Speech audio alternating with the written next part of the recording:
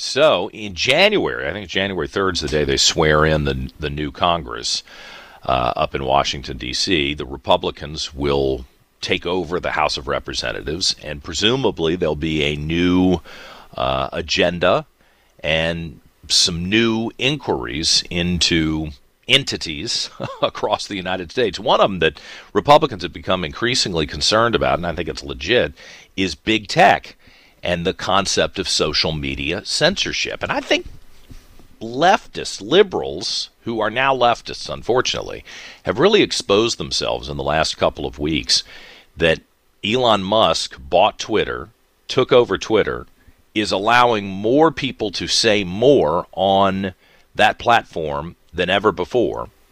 A broader diversity, diversity is so important, supposedly, a broader diversity of people to say more diverse things without censorship. And that is what is driving the left and some of the big celebrities who have enjoyed, having their audience. I mean, people who know nothing but have lots to say about everything. They're saying this is just too much, so they're getting off of Twitter. That's a problem. And how do you balance this? And should the government have any role in it?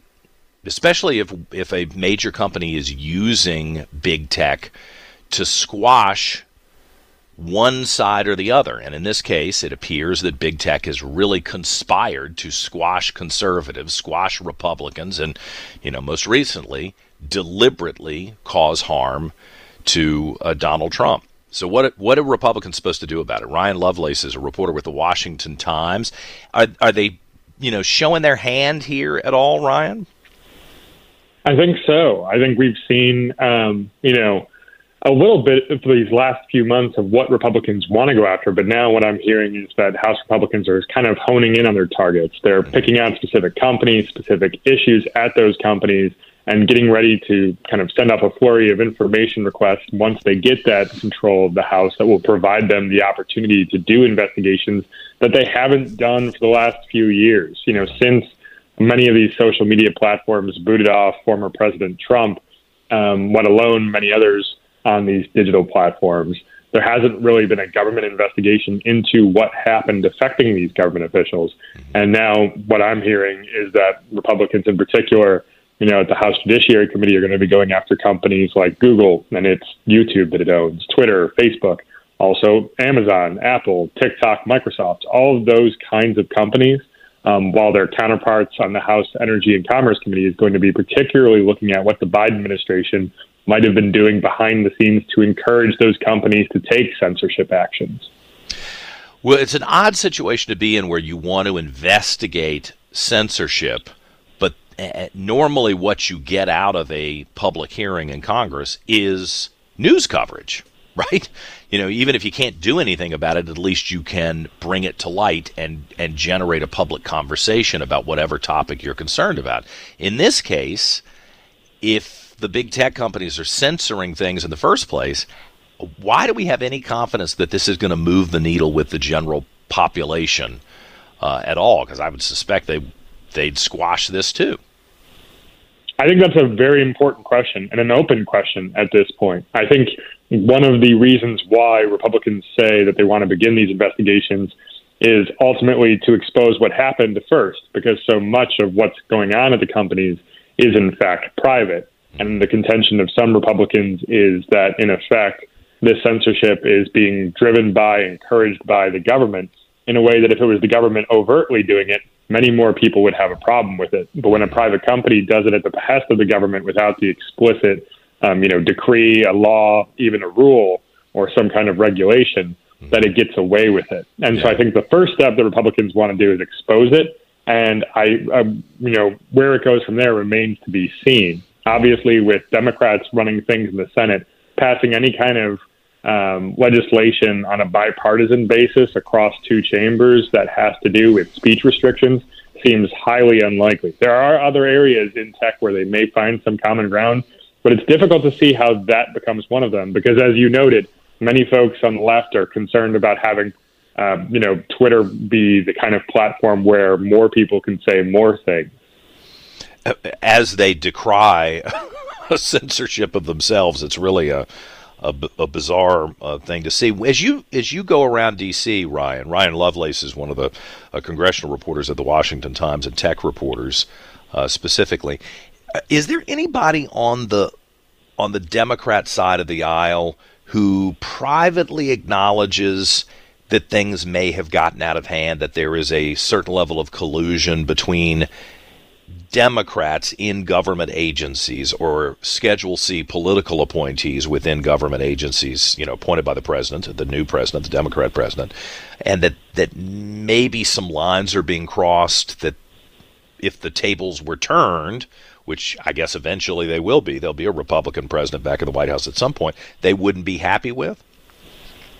Not quite. We have heard some talk from Democrats about TikTok that is noticeably different from when President Trump was in office. Good point. I believe it was Senator Mark Warner came out, the Virginia Democrat who is on the Intelligence Committee, has actually come out and talked about how some of the Republican concerns were right that Democrats kind of scoffed at during the Trump administration years. And so we've seen that aspect of things. But really, many Democrats are actually now, I think folks are familiar with the terms misinformation and disinformation as the watchwords that liberals use to describe information on social media sites and tech platforms that they find abhorrent or objectionable or controversial. And now there's a new term that they're also throwing in the mix, which is malinformation.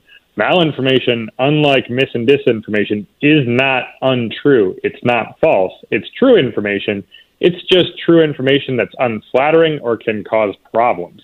And by throwing true information into the mix, that makes a whole new set of problems, let alone free speech issues. But having issues with the spread of truth is just something that's embarrassing. It's not necessarily something that's wrong. So they're really going that far. Misinformation is something everybody should be worried about, right or left. If people just flat out lie or make up data.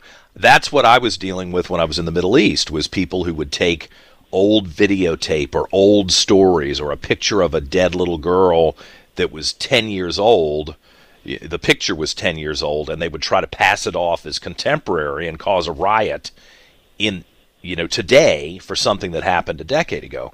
And that was very frustrating to try to fight back against. That's misinformation. But really, they're openly acknowledging that their real concern is you're just not supposed to write anything that makes us look bad, even if it's true.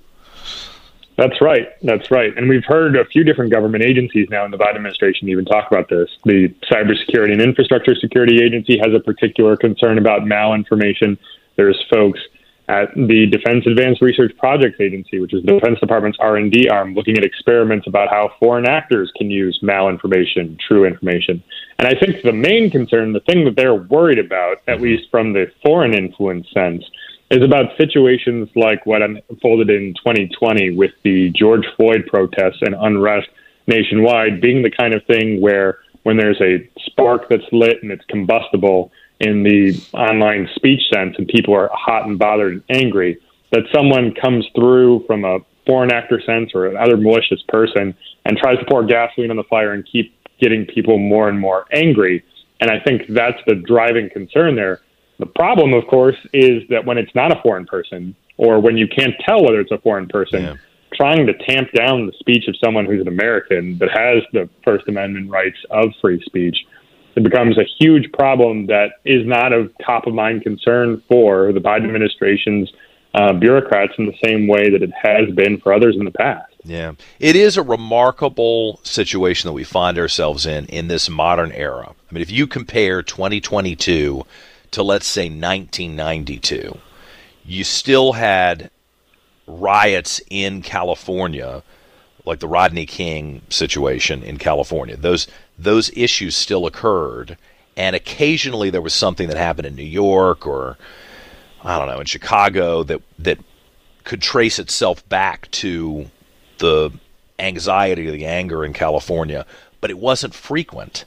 And now that we're so interconnected, instantaneously, you don't have to wait for the Washington Times to publish or for the NBC Nightly News to come on. You're instantly connected. If you want to be outraged in a country this big with 330 million people and thousands and thousands and thousands of square miles from point A to point B, you're always going to find something that will be unpleasant, angering, frustrating. This is just a really difficult situation to navigate if you're vulnerable to that, if you get yourself worked up every time something bad happens.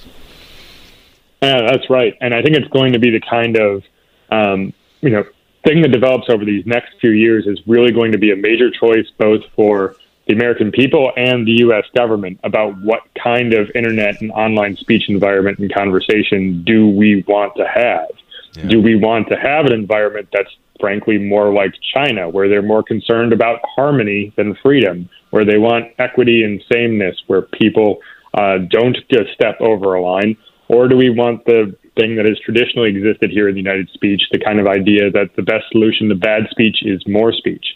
It can get noisy and uncomfortable and rancorous, but at the same time, the signal is in there somewhere, and the American people have been smart enough to figure it out for themselves. I think that's one of the things we're going to see House Republicans get at when they start launching some of these investigations. They've tipped their hand that they're interested to see what the Biden administration's Federal Communications Commission might have been doing behind the scenes to try to regulate broadcasters over disinformation.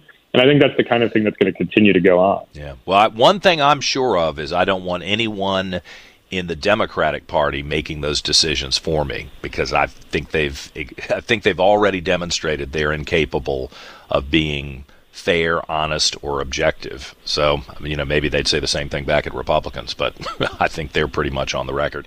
Wow, what a mess. Going forward. Ryan Lovelace, tech reporter, congressional reporter in the Washington Times. I appreciate the chance to talk to you always. Thanks, Ryan. Thank you.